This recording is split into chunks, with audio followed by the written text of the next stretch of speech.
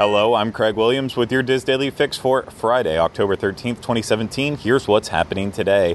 First up, huge news for Disney fans that hate leaving their puppies at home. Starting October 15th, 4 Walt Disney World Resort properties are going to be dog-friendly. This includes Art of Animation, Port Orleans Riverside, the Yacht Club, and Fort Wilderness. So it'll cost $50 per night to bring your dogs along, and also the Yacht Club will be $75 per night, I guess, since it is a deluxe resort. And so 2 dogs will be allowed per room, and there will be special outdoor spaces that will provide access to pet walkways and relief areas. Other special touches include a welcome kit that includes mat, bowls, pet ID tag, disposable bags, puppy pads, and dog walking maps. And of course, there will be more special pet merchandise coming to the participating resorts. This is very exciting. I would definitely expect to see a huge review of what it's like bringing your pets onto property now from us in the very near future. But let's go ahead and move on. We now know the final 4 narrators for this year's Candlelight Processional.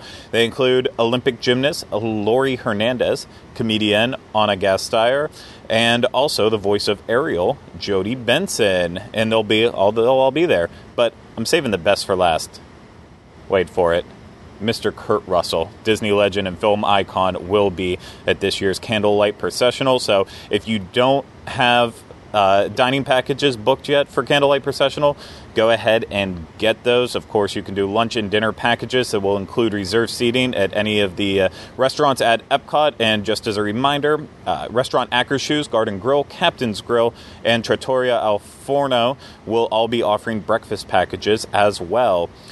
Finally, the next app you're going to want to download if you have a lot of movies is called Movies Anywhere. And basically, Disney made a new service like Disney Movies Anywhere, but this time Universal, Warner Brothers, 20th Century Fox, and Sony Pictures have all joined in on the fun. So when you purchase a film on iTunes, Amazon, Google Play, or Vudu, you'll be able to get your movies all in one place from any of those participating studios. So the app is also supported on all Apple devices, any Android devices, Apple TV, Roku, Kindle Fire, Amazon Fire TV, and Chromecast. So this will be your one-stop place for all your movies. So you need to get this immediately. And if you do so very soon, you can get 5 free movies, including Ice Age, Ghostbusters, not the good one, not the one you actually want, Big Hero 6, Jason Bourne, and the Lego Movie.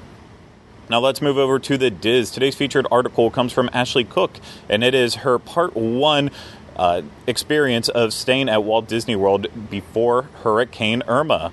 So go over to the Diz and read that. But then we also have one more Disneyland related. Perfect, since I'm out here right now. And it is from Peter Gardner, and it is Disneyland dining review for good food and bad service at Rancho del Zocalo Restaurante. I don't think I need to put the A on the end of it, but it's fun. I'm in Anaheim. You can find those at wdwinfo.com. Now, trending on the boards today is a thread that was started by poster AZ4Boys, where folks are discussing current air quality due to the fire near Disneyland. Some posters are reporting from the parks and weighing in with it, as well as people who are just watching websites and live camera feeds. I don't notice any issues. So that's just me. I think this thread is over. But if you want to join in on it, head to the Disneyland forum at disboards.com to join in on the discussion. Now, today is Friday, so you can expect connecting with Walt at some point in time. And in this episode, Michael Bowling and myself will be discussing Tomorrowland at the Magic Kingdom. It's a really fun one. It will be part 1, actually.